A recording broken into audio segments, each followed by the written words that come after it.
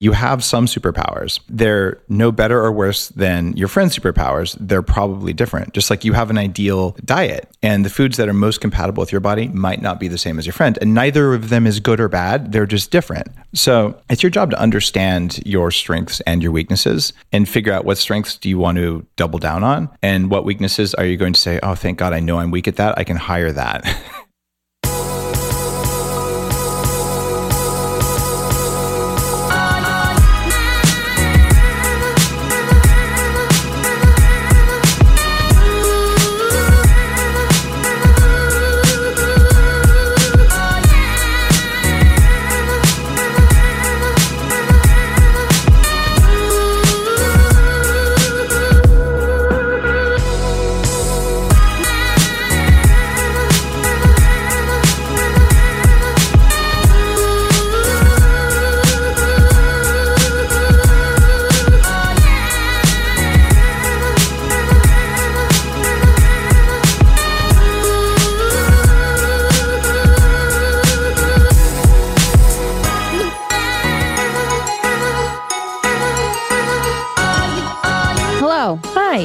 Welcome back to Almost 30 Podcast. Thank you so much for being here. We're about to wash away. Here it has been raining for 5 days. 5 days in LA, and I hate to complain because it never rains here. But I started to think about people who live in places where it rains all the time. And I got like, bless. Oh man. Bless. Because I'm like, day 5, I'm struggling right now a little bit because I liked it in the beginning and now I'm a little. There's something sexy about the rain. Totally. There is. If you have someone to have sex with in the rain. True. That's all we've been doing all week outside. Yeah. Just rolling around in the puddles. It rained like this a year ago. It was like a week of this. Seems like it happens. It's a little biblical. Yearly, where it's like a week of rain. But I guess Midwest and Northeast is really getting hit. I mean, when was the last time you heard a thunderstorm? You know, we don't get those out here. At all. Don't get like, I don't, you know what? We don't see lightning yet. Lightning or thunder, which I forget what the cause of that is. So lightning is the cause of thunder, but the heat, I think it's the heat, pressure. Yeah, it's like the hot meets the cold air or something like that. But I wonder why lightning. I'm just thinking of like all the schooling I've had around this climate, weather, and environment. I know.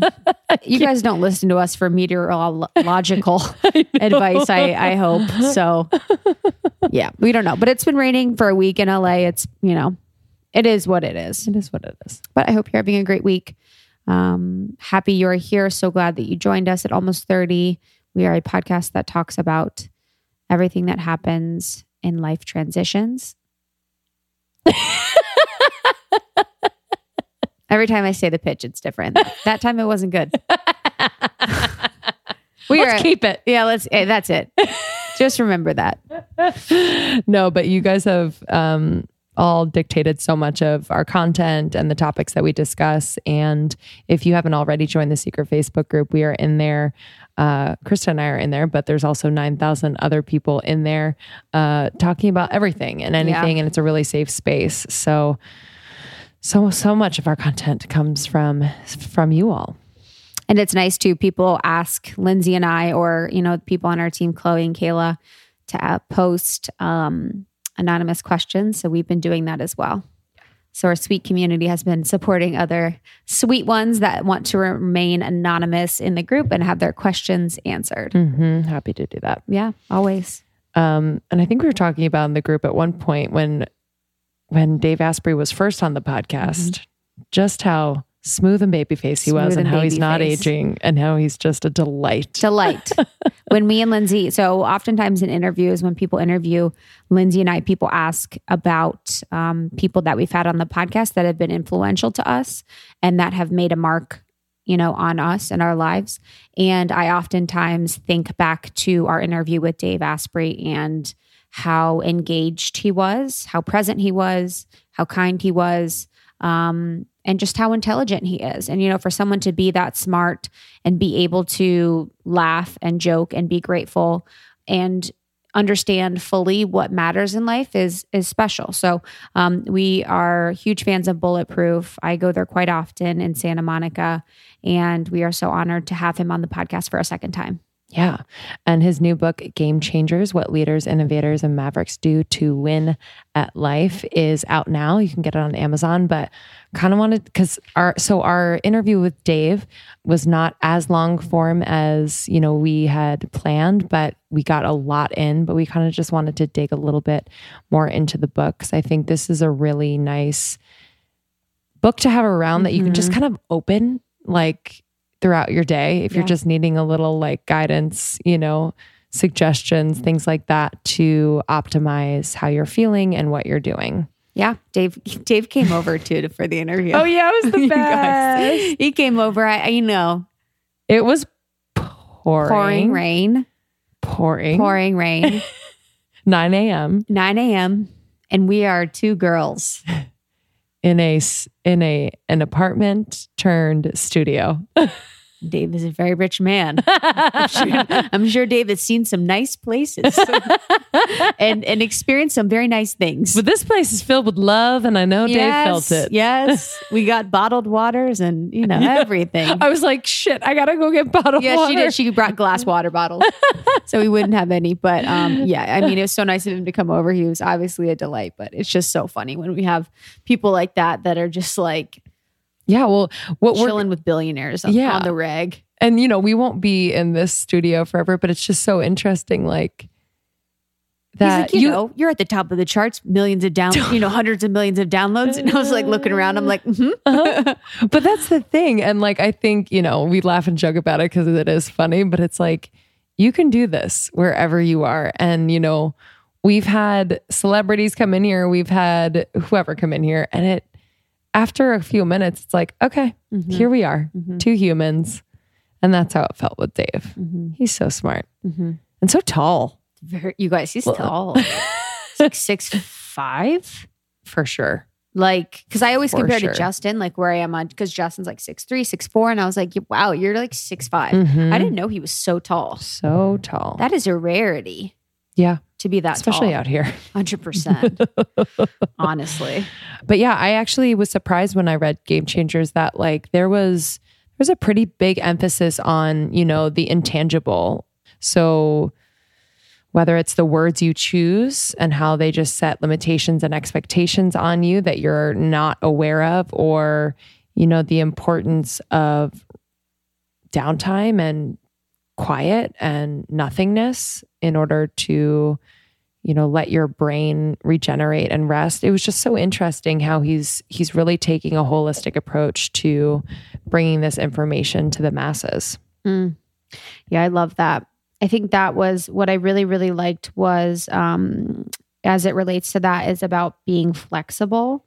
So having, stretching or yoga or having a type of movement that really helps to develop the mind-body connection that is a little bit more soothing for your nervous system, a little bit more soothing for, your brain and mind.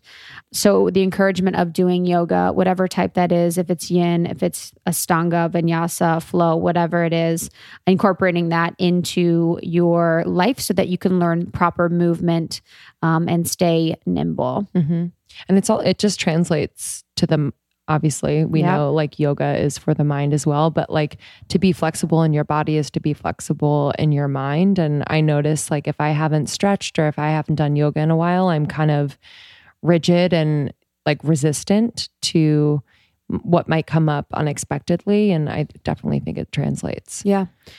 In addition to, and one of the parts too that really struck me was the part about that he says basically that the number one and most important piece of advice for everyone that he interviewed. So that's people like Esther Perel, that's Tim Ferriss, Ariana Huffington, our friends, all of our friends, basically, all of our best friends and speed dial people, was that the number one thing that made the most impact on their lives to be a game changer was their diet.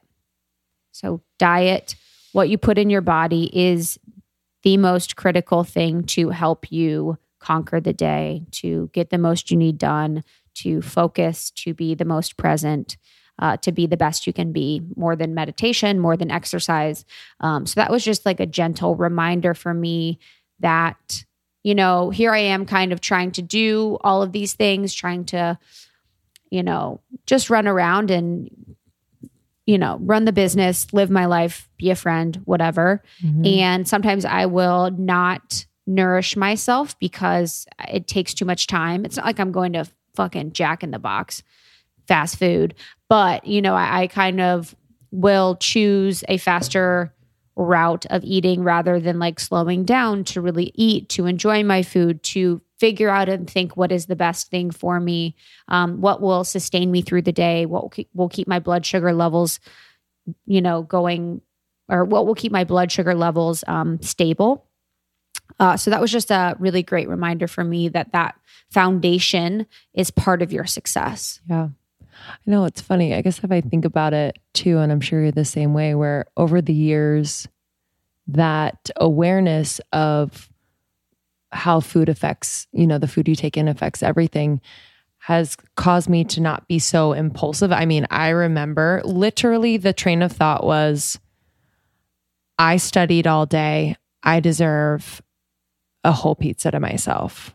Or I'm hungover as shit and I feel terrible, so I deserve this. Like, it was like this reward system that was actually making me feel more terrible and more depressed, or just unclear, like brain fog and all of that. So it's just so cool how it's changed. I literally very rarely have those thoughts. Sometimes, like every once in a while, but it's very few and far between. And it's a nice like control to have, I guess, where it's not this like rewarding with bad shit. 100%. I think for you, I wonder if that's because I think you're really good about like avocado and fat. I think you're very good about the timing of your meals and stuff like that. The intermittent fasting definitely helps. Yeah. Now that I'm not teaching and I'm just not expending that as much energy, I'm not as hungry, but yeah. But come dinner time, I mean, I want to like fucking slay a lot of shit, like, because for me, the dinner is a comfort time. Dinner is darkness, like meaning it's dark out. Totally. It's dark out. It's dark out. So I kind of want to be like, it's weird. Like, I don't like, think about it. For lunch, I don't want to sit down and have spaghetti and meatballs. For dinner, sure. 100. Do you know what I mean? It's like, because of the light. In my comfies, I want to, yes. And that is for sure for us, the signaling of the end of the day. Yes. Especially because we are home. So maybe it is a reward at the end of the day. For sure it is. But I mean, but it's like we're working out of the studio and these places. And that is like, I mean, for me, it's when I go home. I'll do work sometimes before, after, but when I go home and I have my meal, it's like, okay, I'm home. Decompress. Yeah. And I'm sure that is, the case for a lot of people. Totally. Yes. I also love how obsessed Dave is with anti-aging. I know. Makes me so happy. I know. There's a chapter in the book. I think the chapter is you get what you put in, but there's a law. If you get toxins from only nature, you can get nutrients from only food. Okay. What does he mean? I'm just going to read it because I can't put in my own words. You evolved in a clean environment to feel great and live long enough to reproduce as long as you had enough high quality food. Those days are gone. High performance now requires that you overcome the decline of clean air, food, and water by going beyond what you can get from eating even the most nutritious food. The highest performers use supplements to perform better now and live longer too. So he just emphasizes taking your vitamins. And I've really found, anti-aging is also like anti-brain aging, really that's a good taking care of your brain. It definitely translates to other areas of your body. And I think there was I think it's called telomeres. Yep. Mm-hmm. Right? Yep. And they're trying to find a way to block the degeneration of the end of the telomere. Yeah.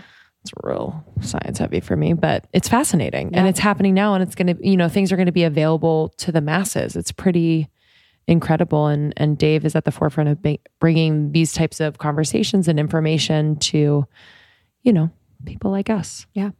I loved the part about forgiveness, because I think, that's something that, I kind of have been thinking about lately when I was watching, I've been watching kind of things about David Wilcock stuff, and how, consciousness and like as a species, we need to be more forgiving. And this has a lot to do with like the social climate online, with people kind of tearing people down or like ripping people apart for all of these little things. And when people say like, oh, you have to be more PC, they don't say this to us, but it's like, I kind of think about, people should be allowed to make mistakes. People should be allowed to say the wrong thing, and they should be allowed to learn from everything that they do. Just as I should, just as you should, just as everyone in our community should. We're not perfect. We're never going to be. Part of the human experience is to make mistakes and to learn from them. So the part where he talked about forgiveness, I thought was like something that was so beautiful. His Law 45 says, gratitude by itself improves your performance, but the most advanced performers know that gratitude is also the doorway for forgiveness. When you forgive, you reprogram your nervous system to no longer automatically react to memories of past trauma, suffering, and perceived slights. To forgive, identify the false stories you tell yourself, then find a way to be grateful for even the worst things that you've experienced. You don't have to say that you're sorry to forgive. Forgiveness is the single most powerful upgrade to human performance. Forgive with the same intensity you bring to your mission in life, and you will access new levels of energy and happiness. Yeah. And I think forgiving yourself is we don't realize little things that we are holding against ourselves every single day. And I think it's hard work to really undo those. I don't think it's as easy as saying, I forgive you. It's really understanding that at that time, you knew no better way. You did the best you could, or you were meant to learn that lesson and you were meant to make that mistake or hurt that person and do whatever. Yeah, it's really like, I feel that. It's on like a deep level, like DNA. Yeah. Yeah. I completely agree. And, the gratitude helps you move from a state of potential pitying yourself. So it's like if ever, someone is like, oh, this is happening to me, or, whatever the situation is, moving into a state of like, I'm grateful that the situation happened because now I can look at my systems that I have in place, or I can now reevaluate relationships with my coworkers, or I can now reevaluate even something as small as like the way I get to work or the lunch I have for work, whatever it is. But that shift in energy is really, really important, and your body takes notice. Yep. Love it. So in this episode with Dave, we talk about game changers. We kind of talk about some of our favorite parts about it. We also talk about blue blockers. So a lot of you guys have DM'd us about blue blockers because you're curious about them. I have a pair. So we asked him why they're important. He has a brand called True Dark, and they make blue blockers. We also asked him about the shift to gratitude. So why is that important? And then I asked him about how he kind of straddles being a biohack god, and then also having spent so many hours of his life studying and working on mastery. Yeah, we also talk about smart drugs. So everything from LSD to I'm going to say it wrong. Modafinil. I wrote it down 400 times in different ways. I wrote it down as if I was speaking it. Modafinil. Yeah. I wrote mode, which he took for 8 in all. To Modafinil. To spell it, to say it correctly. Because I wanted to repeat a question saying that, and I don't know why it was like hard for me. No, yeah, I don't think Modafinil. Yeah. He took it for 8 years in a row every single day, which is a long time. But it apparently doesn't have any adverse side effects, but really just amplifies the function of your brain, ability to focus. But anyway, also caffeine. And the book also talks about nicotine and race tams and all these different smart drugs that are available. And that might be good for you, might not be good for you, but hey, good to know. And also the importance of downtime and how he's kind of learned the hard way to really value his downtime. Great. So once again, Game Changers, it's available on Amazon. We will have the link in show notes. Dave Asprey of Bulletproof. He can be found on social media, Bulletproof. biohack360.com, all of those places. So thank you so much for joining us. Thank you for sharing with your friends who need a little bit of information on biohacking. Sounds great. And you can join us in 2 days, February 9th, for our event with Alexandra Roxo. We are going to be doing a beautiful workshop at Sage Wellness on Abbot Kinney, all about self-love and pleasure. And it's just going to be juicy and really good. Yeah, it's going to be juicy, intimate. Cannot wait to connect with you women. We have amazing swag goodie bags. So always expect that. Sage Wellness, February 9th. Love you. We'll see you on the other side. I was at the cafe this morning. I love the whole crew there. Nice. That's the nicest. I know, it's the best. I get the avocado, cauliflower rice, and sweet potato hash almost every morning. What time did you wake up today? What is the morning like for you when you have a full day? Well, I had a call starting at 7 a.m. So I woke up at about 6:50 and said, I'll take my handful of smart drugs that I take on an empty stomach, and then got in the shower, got on the phone, and then muted the phone while I shaved and got dressed. Oh, I respect that. There we go. I don't think they knew that. I respect that. But now those are the best calls. We really are just like, you're naked. Hello, I'm present. Like, no video conferencing. Yes, honestly. First, smart drugs. Actually, when we were reading Game Changers, smart drugs is one of the things we wanted to talk about. And for the handful that you take every morning on an empty stomach, what are those? And when did you start adding those to your diet? I started using nootropics about 25 years ago. I'm only 46. I started young. So, well, your skin. I mean, I always say silky face. He's got the silkiest skin. And I started before I went to business school. After I had finished, I would say, actually, thinking about it, right after I finished my undergrad. And I wish I'd have had these in college because I probably would have had doubling of my GPA. Well, almost doubling. Did you need it? Yeah, no, my GPA was not high. Here's the deal. I would fall asleep in every single class, right? Because I don't know if it was because I was tired or it was just that it's hot, the lighting's crappy, and the professor's talking really slowly. And frankly, it's boring. And you could say, Dave, you have ADD. Come on. And that would be accurate. However, when I eat the right stuff, when I take cognitive enhancers, pharmaceutical or non-pharmaceutical, none of that stuff is true anymore. So maybe I was doing a bunch of things in college that didn't work for me, like having a baguette for breakfast because, hey, it's low fat. It's supposed to work for you. And it's amazing how much pizza you can do if you line up your coupons just right. You could buy like 6 pizzas for $22 or something and then just eat them all week. And it's totally economical. Totally. You're like, I'm good. It's just like comfort. Yeah. It's like eating, this is what I'm eating. You don't think about what it's going to do. Right. And also you're economizing. And if I'd have known what I know now, I would have probably focused more on coffee and I would have just not done all that. But number one, you haven't learned the control systems for your body unless you had the great fortune of having parents who really taught you that stuff. So for me, I started in, I'd say my mid-20s on these cognitive enhancers. And eventually I realized, well, food is a cognitive enhancer. Mother Nature has created a bunch of things that work really well. I even formulated them into Smart Mode, which is the flagship nootropic that I make at Bulletproof. But I went from taking modafinil, which is a prescription pharmaceutical, and I write about this in Game Changers quite a lot, actually. I took this every day for 8 years. And the reason I started it, I'd gone back to school. And when I say back to school, this is at Wharton. It's kind of a good school. Yeah, a little bit. Heard of it. Yeah. And this is a program where they fly the professors out to you. And you take the same classes, the same number of hours, but you're also working full time when you do it. So it's high pressure.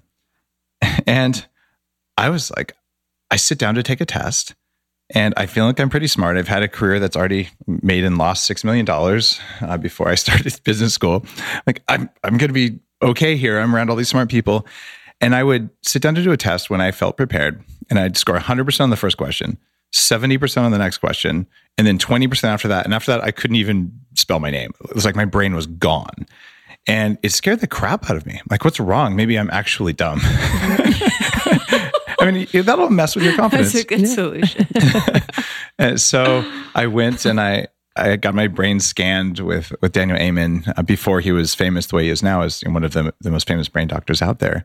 And when I came back into the psychiatrist, it was pretty clear he was like, oh, this is one of those dumb bros who's trying to get Adderall so he can study. This is a very common thing doctors deal with. And he just looked at my brain scan. He looked at me and he said, Dave, I don't know how you're standing here in front of me. Inside your brain is total chaos. You have the best camouflage I've ever seen. So he went from this guy's just trying to get drugs to, oh my God. So I tried Adderall for a little while and it made me want to kill people. Mm-hmm. So I'm like, ugh. I've done that. It kind of does that for the military guys who use it as pilots too. In that case, maybe that's what you want.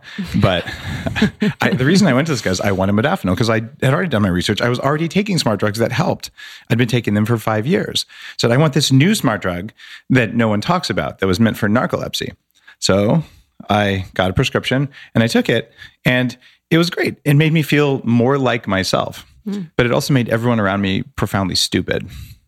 not you're really, like so crisp. But when you raise your speed, everyone around you, of course, just relatively speaking, they're going to feel slower. And if you're, I don't know if I'm allowed to say this on a show, but if you're already kind of a dick, well, 100%. If you take modafinil or some of these other real powerful smart drugs, you might be even more of a dick. So you have to work on your peacefulness. And the other thing that's in Game Changers that's really important, the plant-based, or even, I suppose, I don't think there are any animal-based smart drugs out there, but the plant-based ones are generally okay when you're younger. But the pharmaceuticals like modafinil, I'm really clear, unless you have a medical need, like you're going to fail out of college, you've seen doctors, you've worked on it, you don't need to mess around with the pharmaceuticals because your prefrontal cortex isn't done forming until you're about 24. And if you're listening to this and you're under 24, you're like, screw that guy. I respect that. I would have said the same thing. And it's because we're wired to actually say the same thing. And until you're about 25, imagine going back 100,000 years or something. You're in a tribe of 150 people in Africa and you're at prime child age. And Mother Nature wired you to know that anyone in your tribe, anyone older than you, is clearly stupid. In fact, they're so dumb that you'd rather face getting eaten by a lion to go to another tribe to get away from those clowns. And this is so that you wouldn't just have inbreeding in your tribe and everyone would die. Like, you have to go through this. Every human being alive goes through this. My parents don't know what the hell they're talking about. All that stuff is normal. And that's your brain. And eventually that prefrontal cortex finishes doing what it's going to do. And then all of your rational thinking comes online and you have the ability to take in what's happening in the world around you, in your social life and all of that, plug it in and then make an emotional and rational decision together. Whereas before that, you're much more likely to be more impulsive. And that's a good thing. You're supposed to be more impulsive. But one of those impulses might be, hey, I'm going to go take a handful of modafinil or something. I'm just saying that's not going to serve you well in the future, especially if it modifies something in your brain. It's probably not necessary. Why don't you start with the gentler stuff and see if that works? Coffee's, Mother Nature's original cognitive enhancer. There's nothing wrong. I wish I could take a picture of Dave with his blue blockers in our studio, drinking his bulletproof. Nothing makes me happier. Truly. So you mentioned with modafinil that you kind of had to work on the presence and the peace when you took it. So with these smart drugs, do you find that you really have to kind of up your spiritual practices or just any, like your day-to-day so that it doesn't get too heady? Does that make sense? That's a really nuanced and informed question because some smart drugs are really cognitive. And there's a group of people, we generally call them engineers, and I'm one of those. It's both a gift and an affliction. And you're going to naturally live in your head. And if you experience a lot of trauma as a child, and trauma could be bullying, it doesn't have to be, really bad parental stuff or whatever. But if you had a rough childhood for whatever reason, you're also more likely to say, screw all these emotions, they're probably noise, and I don't want to face them anyway. I'll just live in my head. And if you do that and you take smart drugs, you can be really heady, right?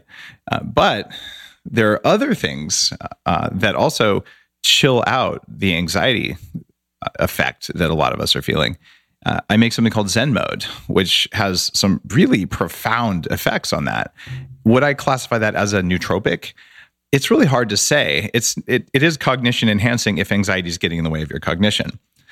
So I would say from a meditation perspective, if you're taking things that encourage your brain to work, to make energy properly, which is the main focus of my work, my last book, Headstrong, before Game Changers, really I got into that. And 48% of us under age 40 have early onset mitochondrial deficiency. Your brain doesn't make enough energy from food and air. Therefore, your brain doesn't work as well. Like it's that cut and dry. That's half of people listening right now. So maybe if your audience, it's less than half because you have so many smart people. They're amazing. Yeah, so true.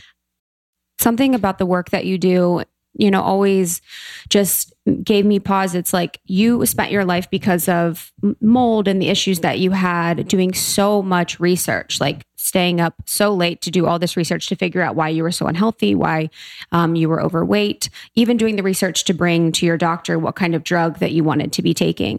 So it's almost like you did all the research to become, to find mastery. And then, but Bulletproof is all about biohacking. It's all about kind of figuring out ways to optimize our health in an easier way, or I guess a way that you've already discovered and researched. So how do you balance the two of actually doing the research and really figuring things out on your own over time, because there's so much to research to be had, and then the biohacking or like shortcutting things?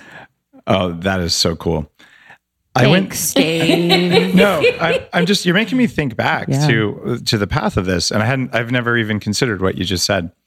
And I went through, and as a rational, scientific based human, you look at all this stuff, you go, this is clearly such BS. Like acupuncture, I can find 25 studies that say it totally doesn't work. And eventually you go, well, nothing else is working. I might as well try it. I'm probably not going to die because they've been doing it for 2,000 years. Mm-hmm. And you do it and it really works. You think, wow, this is really great. And all of a sudden you have this cognitive dissonance.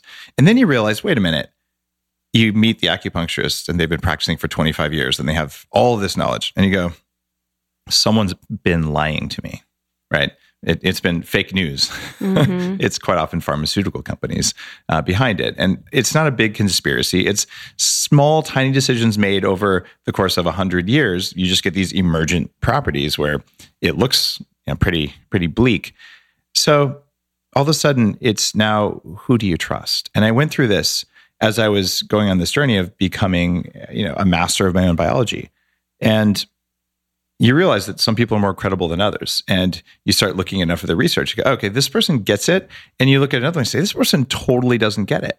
And for me, this came from starting when I was about 26, an anti-aging nonprofit group in Silicon Valley. And we'd bring an expert in every month and I'd moderate and I'd interview them and ask them questions. They'd give a talk.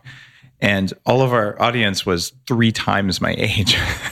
But you want to talk about learning quickly. Learn from people who've been there over and over and over. And that gave me a really good radar sense to say, all right, what book should I read? Who is credible? Because especially now, it was already a problem 25 years ago. There was more information than you can absorb. You just couldn't find it. Now, there's exponentially way more information. It's easier to find, but you can't absorb it all.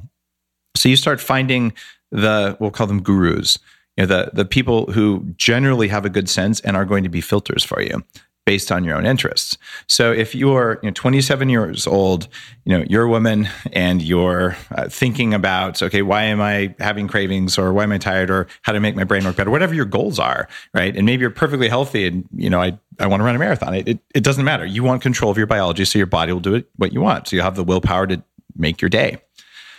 And you're going to find the people who have the types of knowledge that align with you.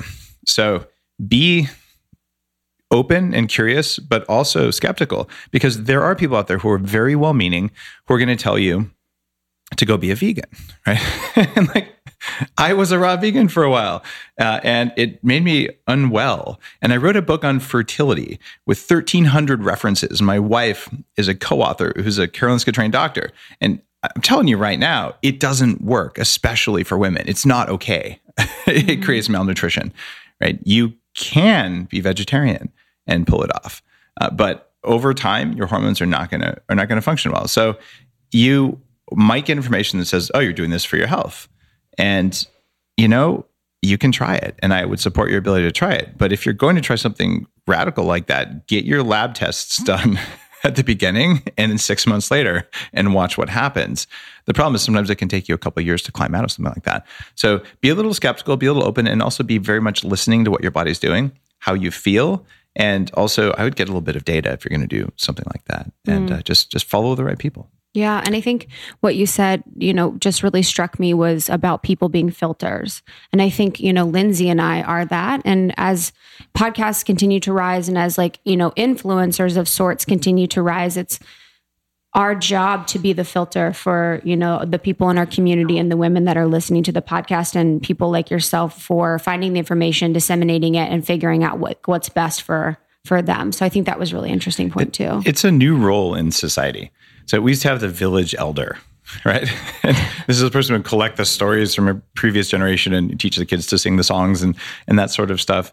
And if you look back, 50 years, what played that position? It was only the media companies. So you'd all sit down and listen to the radio show, and the whole family would cluster around the radio, and then TVs came out, and that's what it's been. And we had a wave where social media was a part of that, but I'm guessing you guys might use Facebook less than you did before. I do too.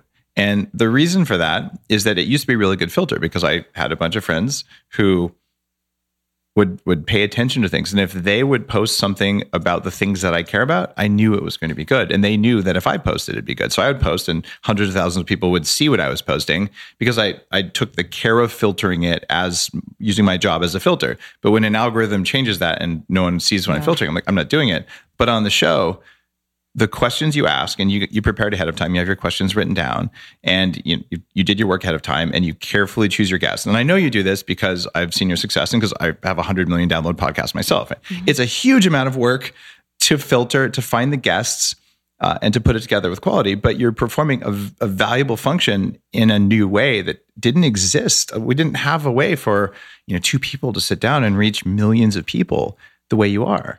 And I think it's profound, but it's also a very large moral obligation to not screw it up. Yeah.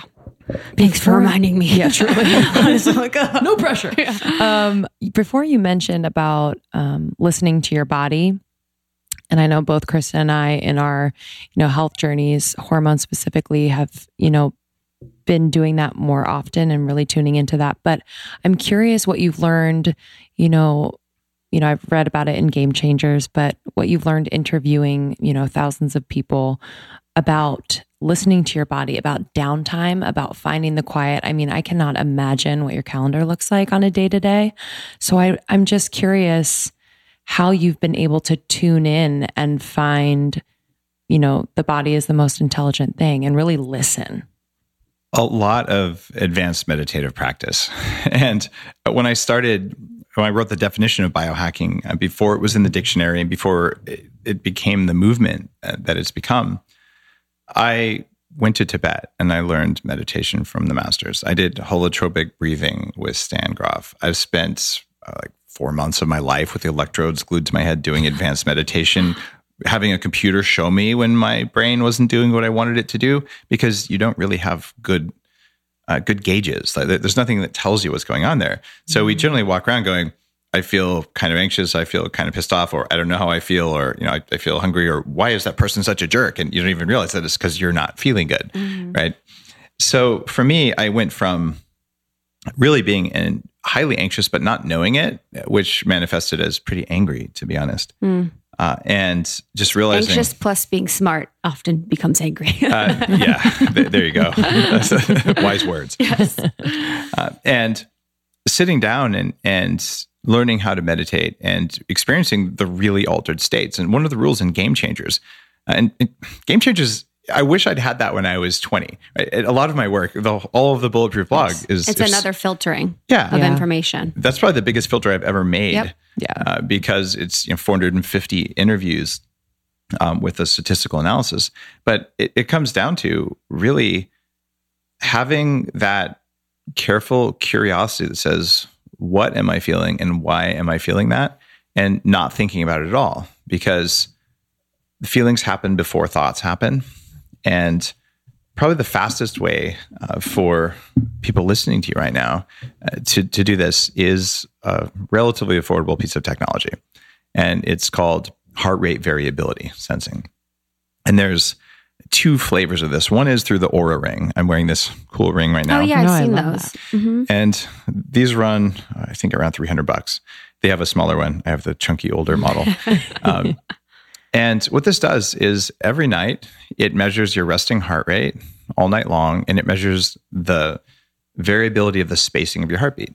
And it'll tell you when you wake up, how stressed were you last night? How well did you sleep? For instance, last night I had 3 hours of REM and about an hour of deep sleep. And I know my numbers, which is kind of cool. And that means if I do something crazy or I stay up really late or eat a late dinner, whatever it is, I'm going to see the results in my sleep. So that's one sort of output. But you can also get something for about $99 last I checked from Heart Math. And it clips on your ear, and you do these breathing exercises while looking at your phone for 20 minutes. And what that does is it teaches you when your body is in a fight or flight mode. It's called sympathetic mode. And I was in that mode all the time, and I didn't know it. Yeah. And it's invisible. You simply won't know. And then when you breathe right and you do something, and I don't have words for what that thing is, but it's a thing that you feel in your chest. It's like a little switch that you flip. When you do that, all of a sudden you switch into parasympathetic, which is rest and reset mode. So after a few days of this, you realize, oh, I can feel what it's like when I'm more in this fight or flight mode. And actually for a lot of women, it's the other F. It's fight or flight or freeze. Those are the 3 big stress responses we have. And all of them are normal, and all of them happen to SWAT team members and all that, depending on different things. But some of us do one more than others. And since you don't know when that's happening, all of a sudden you'll learn, and then you learn how to turn it off. So eventually, after a month of this, you start playing whack-a-mole. You're walking through the day, you don't have the little thing on your ear, and you say, oh, I'm feeling that thing, let me turn it off. And all of a sudden, your total stress levels in your life go down. And then you eat a meal full of something that you're allergic to or something you probably shouldn't eat. And you feel that same feeling right after the meal, like, oh, there's cause and effect here. And this was a really powerful way for me to do it. But I've got really good news for you. Women are much better biohackers than men. And tell me more. It's because, well, at least once you hit a certain age, you experience more volatility in the state of your body every month. And it's a normal thing because you have a monthly cycle, right? So you know, okay, today I'm really not feeling that good. Guys are much more deaf. We have our own monthly hormonal cycles too. They're just very small and we're not going to see them. So men quite often just don't learn to listen to their body at all, other than, oh, I have a broken leg. So, you know, it's kind of it's kind of like being tough and all that. Yeah. In fact, if you're a typical guy and you actually learn to not show vulnerability, even if you did pick up a feeling, you'd say, screw that one, I'm not going to do it. Right. And that's not a good place to be. You'll be unhappy if you're in that world, but it's very common. And women are, societally in the US anyway, they're allowed to be more emotionally vulnerable than men, which is a gift, because if you're allowed to feel your feelings, you'll probably pick up some feelings that are part of, okay, what did I just do that made me feel extra cranky or made me feel extra happy? Or why did I sleep really well last night? Or why did I sleep poorly? And I really, my experience, anytime I've coached a woman, they pick up the biohacking stuff faster. The self-awareness is better. And I'm making generalizations here. I'm sure there's a few people who aren't good, but if I had to just guess, I'd say that's a very common and predictable trend. So good news. Thanks. Keep paying attention to those emotions. They're kind of a good signal. Yeah. I've actually been working on feeling my feelings more this year. I feel like there was like a point in time, especially when you're building a business, that it wasn't like serving me to always feel. And you kind of have to differentiate, you know, which feeling to attach to and act on and stuff. But yeah, I think that's really great. And I wanted to talk about just briefly, our community is obsessed with blue blockers now. So can you tell, I know it's a little off topic, but can you tell why someone wears blue blockers? You're wearing yours now. Sure. The ones I'm wearing are a company that I founded called True Dark. And we make 2 different sets of glasses. One is the ones you wear during the day. And people are obsessed because indoor lighting sucks. LED lights are crap. They stress your brain out. They stress your eyes out. They flicker at a rate that you can't consciously see, but that your body sees that is stressful. And they emit the wrong frequencies of light, a lot of blue light, way more than Mother Nature ever intended. When you see blue light outdoors, it's because you're in sunlight with red and infrared and all the colors of the rainbow, like Lucky Charms. And same thing. what's missing though is when you go indoors, it's these kind of narrow slices of this cold thing. It hurts your body. The cells inside your cells, these ancient mitochondria, they evolved to be in dark or in sunshine and maybe some shade, but there's a defined spectrum, and light is a drug. Light's a signaling molecule to them, just like a peptide or a chemical inside your body. And when people wear the True Dark glasses, they generally have more energy because they're not getting that light stress. And to make it more fashionable, I'm wearing my I look like a superhero. That's what I like to tell myself. People might say like a dork. I'm cool with that too. It will say it's noticeable. And we came out with a line of fashion-oriented ones that they block less blue light, but you can't tell that they're blue blockers. They just make you look smarter. And those have been really popular because people just want to feel good. I mean, our core drive, we want to be happy. Yeah. And it's hard to be happy if at the end of the day, you have food cravings because your brain's like, I'm done. Could you give me some sugar? Because it's an emergency. I exerted all of my effort, not on doing stuff, but just on staring at this bright screen with these dumb overhead lights with those highly reflective metal little grates over them that we like to put over cubicles. Oh, and this is great. When you're younger, if you work in corporate America, you always get the crappiest cubicle with the worst lighting and the creaky chair and all that stuff. Prison. Tiny prison. It's a tiny prison. And that's why blue blockers matter, because you want to feel good at the end of the day. But the real kicker for me was the ones you put on at night. And this is a patented technology from True Dark. And I think I read about them in Game Changers because the power of sleep really came out. Yep. And I've eliminated my jet lag with these glasses. So before bed, for an hour or so, I wear some darker red glasses and everything's pretty dim.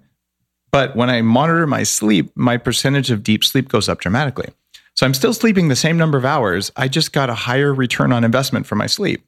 And if I have to wear some kind of weird glasses before bed, I'll do that. Or, this is going to sound crazy, I have red lights in my bedroom. So I don't have to wear my glasses. I just turn on the desk, the lamp that's right next to my bed. And I've got one that's normal color and one that's red. You turn on the red one, you don't need the glasses. But I found the True Dark stuff to be really profoundly useful for me. And I'm just going to plug it. TrueDark.com. TrueDark.com. Well, it's funny because like if everyone was walking around with True Dark like glasses on, everyone would think it's like fine and cool and not dorky, and they wouldn't be self-conscious about, oh, does it look like I'm wearing blue? You know what I'm saying? Like it's only a matter of time. I know I'm getting older because I'm getting to the point where I'm not caring. Yeah, truly. Like where I'm like, we're about to buy the flat shoes, the Vibrams, or like the toe. Literally, we were like, should we buy toe shoes? And we're like, okay, maybe. And it's like getting to the point where I'm like, oh, I'm this age now. I'm the age where I don't care. I have to talk about this because you mentioned toe shoes. Okay. One of my best friends hates my toe shoes. Her name's JJ Virgin. Just hates them. She's very fashionable. I've heard of her. She's awesome. Yeah, she's just a dear friend. Helped me so much. One of my mentors, and has a great shoe collection. And I wear toe shoes because my feet don't hurt, and I'm happy when I wear them. And so she's been complaining for years. And I bought some studs on Amazon, those metal like triangle studs from Motorcycle Jacket, like Valentino shoes would have. And I put those on each toe. And I'm like, now they're cool. And she just facepalmed, right? But this you should paint the bottom red. I'm so doing that. There you go. But the bottom's red. This month in Men's Health, there's a 5-page spread on me. And I'm sitting in one of my pieces of equipment from Upgrade Labs wearing my toe shoes with Valentino little blingy things on the toes. So now they're like in a national magazine. It's going to have to be a fashion film. Next Vogue. My Here it comes. And JJ, come on, they're going to be fashionable, I swear. That's incredible. I love that. Well, we were at the gym and we were kind of doing like motion mechanics stuff. And they were saying that it's like better for your butt. Because you get full squat or like full to the ground, or you're able to engage your hamstrings and your glute. I was like, okay, it does say no more. Yeah. If you're going to be doing squats and heels, you're not going to get your butt activated. Yeah. Previously on the podcast, when you were on, we talked about you in your 20s and 30s. And I'd love to just kind of impart some, wisdom and messages that you not just wish you knew, but it's more of like what you know now and how healthy you are now, and just operating at such a high level. What can, our audience of 20-somethings and 30-somethings be doing today to be just in the position to be performing at a high level in their 40s, 50s, 60s, 70s? It's your job in your 20s to figure out all the systems in your body. And having looked at hundreds of people's brains at 40 Years of Zen, the Neurofeedback Center, it's an expensive 5-day intensive program for executives. Different people have different skills. And if you find that there's something that you can do, but you don't like it and it makes you tired, so you say, I better do more of that so I won't be so weak, you're totally doing it wrong. And that's a big theme in Game Changers. In fact, it's the first law in Game Changers is like, don't do that. Now, there are skills you must have. You have to be good enough at this in order to function. But when you realize, okay, you have some superpowers and they're no better or worse than your friend's superpowers, they're probably different. Just like you have an ideal diet and the foods that are most compatible with your body might not be the same as your friend. And neither of them is good or bad. They're just different. So it's your job to understand your strengths and your weaknesses and figure out what strengths do you want to double down on and what weaknesses are you going to say, oh, thank God, I know I'm weak at that. I can hire that. Mm-hmm. And even if you're 25 and you're just doing your first company and you only have $12 an hour to pay someone, spend your $12 an hour to pay someone on the stuff that you suck at that makes you tired. Because if you look at what that's going to do for you over the course of the next 50 years, you will be doing really well. And there's a statement, and I'll paraphrase it, but it's something about entrepreneurs. The millionaires figured out how to do a lot of things that they're good at figuring out how to do things, and the billionaires figure out who is going to do the things. And it's a completely different mindset. And people say, Dave, how did you scale Bulletproof the way you have? And I've raised $68 million of venture capital. Bulletproof was a blog that I started on the side, in 2012, late 2011 or something. And it's 2018. And we're in, every Whole Foods and Sprouts and, all over the place on Bulletproof and Amazon and all that. So how is that possible? Well, it's because I know what I'm not good at and I know what I'm good at. And I learned how to hire people. So one of the things you could do is just be real comfortable with your strengths and weaknesses. Do your work on your emotions, like you were talking about. How do you feel your feelings? When you start a company, your company's your baby. And if you choose to have kids, the way I did, I delivered both my kids at home. When you have a baby, you feel like it's a part of you. It's actually part of your energetic field. When you have a company, the company is another kind of baby and it's part of your energetic field. That means anything that feels like a threat to the company feels like it's going to kill you, like a tiger in your living room about to eat you. And so you go through this huge amount of stress and anxiety. And it's your job to learn how to allow the company to exist and be supported by you, but to not feel like you're going to die if your company doesn't do what you want it to do, even if the company goes out of business. I've failed lots of times in business. And it's that I feel like I'm going to die when my business isn't doing well that causes so much pain. And if you heard that and you say, how am I going to perform over long periods of time? Stop feeling like you are your career or your company and just realize you're entirely independent of that. Stop feeling like the rule in Game Changers, like how much money you make is going to make you happy. One of the things I wish I'd told myself when I was 20 is stop chasing the money. Of the 450 people whose interviews got consolidated into the wisdom in Game Changers, not one single person named money, fame, or power as their 3 most important pieces of advice. And if you look at the way I phrased that question, if someone came to you tomorrow and said, I want to perform better at everything I do as a human being, what are your 3 most important pieces of advice? Well, when you get this from Nobel Prize winners and all this, this is the answer to your, what would you do in your 20s kind of a question. I'm not sure I could tell you in one answer, but I do think the 46 laws here, the right answer is in there, but it's a different law for a different person. And the book is written so that you go through there and you say, this one really stood out, and there's exercises at the end of each law to see if it's right for you and tells you what to do. And just pick 3 and do those. And when you're done, you're going to have more energy, you're going to have more freedom, and then you'll probably pick a few more. But no one on earth is going to do all 46 at once. But this is a lot of wisdom. I wish someone had told me all these things. And frankly, to grow Bulletproof the way I have, I got to interview all these people and ask them the questions, which helped me be a better CEO and just a better father and things like that. I love it. Yeah, just the last thing to say. One of the things I really love about going into Bulletproof in Santa Monica is it's so funny, and I don't know if this shift happened with Game Changers, but seeing the focus on gratitude and community in such a place that's, science led. A lot of the food and beverage there is based on science that, helps us look better. But then to see, you are your community and these things. It always gives me pause. I'm like, oh, wow. Like we are finally at a place and time in our culture when we could merge these two, when we could recognize that in addition to the science.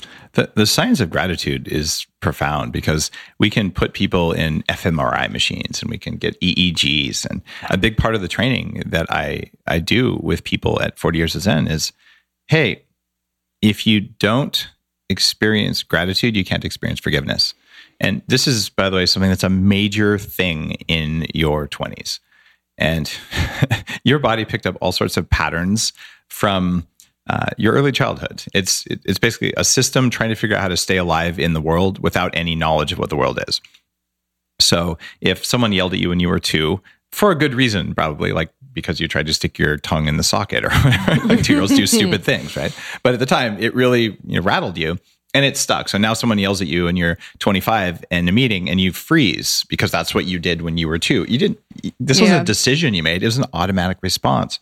Well, we all have that. It doesn't matter how good you are, or if you're alive, we all have just patterns that are dysfunctional. And it turns out to let go of dysfunctional patterns, there's a recipe that we use at 40 Years of Zen.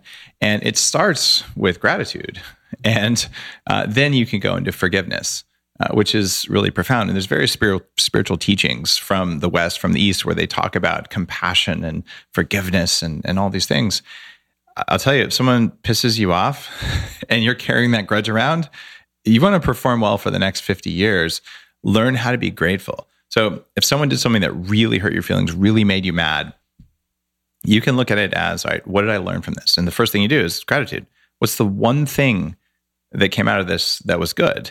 And even if it's something really bad, I was in a really really bad car accident. Like, well, okay, I'm in the hospital for 2 months, but at least I get a new car. And you focus on the fact you got a new car, right? It wasn't worth it. Yeah. But your body is so wired that if you can just feel gratitude, it turns off all the inner whining and all the pain and suffering. So now you're being grateful for things that actually sucked, right? And then you go on to the next thing, which is, I'm going to forgive the other driver for hitting me or whatever it is. And we teach people this with electrodes on their head to make sure that they're not cheating on it. Mm-hmm. But gratitude is that important because it lets you stop carrying a grudge, because grudges are the most expensive thing. They have no return ever. They cost you all the time. And if you accumulate more and more of them over your life, you'll just get old and it'll suck. Bam. Well, we always are so grateful when you make the time. And Krista and I have, talked about this, just about you specifically, that, you are so present when you are with people, and that really means a lot. And I think it goes a long way. And, Game Changers, for me, after reading it, it was, I guess the one word that came to my mind and heart was like, there's freedom. Like your commitment to yourself is the freedom you've been looking for. We create all of these false pressures, and, the words that we put out into the world create these like expectations and limits, and just the commitment to yourself is the freedom. So this book is that and more. And you can get it on Amazon, and I just highly recommend it. It's so great. We'll link it in the show notes. You guys can pick up Game Changers on Amazon. Me and Lindsay both have a copy. We love it. It's so easy to read. It's got some of the best names in the game in here. Thank you so much. We are so grateful for you. It's a pleasure to be here live with you. Oh, yes, it was all our pleasure. So thank you guys so much. Bulletproof 360, Bulletproof, and then Game Changers on Amazon. We will see you next week. Always a good day when Dave Asprey's in the studs. I've been loving Bulletproof lately, so. Me too. Into it. I take the glutathione. You do? Mm-hmm. Is it a pill form? Yep. What does it do? 2 tablets every day. It's like their mega antioxidant. Cool. So it's good for anti-aging. Yeah, it's the master antioxidant. Master, yeah. Oh, wow. Mm-hmm. I mean, you only take 800 pills a day. 800. Honestly. I'm looking now it's fun. 60 pills right now. Now it's fun. It's like a snack time. Well, it's like, you should just I honestly feel like a science experiment. Yeah. And I'm like, here I am. Yeah. Taking my, I'm a robot. I'm like a fucking rat. Yeah. Well, who knows if it works. I think it does. We'll keep you posted. But thank you for listening. Thank you in advance for rating and reviewing on iTunes. It helps us so much to get guests like Dave on the podcast and just to grow what we're doing here. And so We'd love to meet more of you this year on tour. We will be announcing our tour dates really soon. We're going global, baby. So Australia, London are added to our, domestic tour, Canada, all the things. Yeah. And I want to read a review from Nemer, Nemer. Thank you so much. 5 stars. Relatable, hilarious, intentional, informative. These women brighten my day and make my morning commute worth every mile. They are funny, yet bright light on so many issues in a relatable and realistic manner. The guests they have on are equally informative and diverse. It's my go-to podcast when I need extra motivation or just need a good laugh. They don't claim to know it all or be correct all the time, but they try to consistently make themselves more aware and ever evolving. Thank you so much for being a continuing part of my growth and having an amazing platform for people to speak out about what is important. Thank you, Nemer. That's so sweet. Yeah. So your reviews on iTunes mean so much. It helps us grow. It helps us continue this community based on support, love, and kindness. Yeah. Yeah. So we will see you on tour this year. Our dates will be coming out in the next couple weeks. We're just working on that over here at HQ. And see you next time. Love ya. Bye. Bye-bye.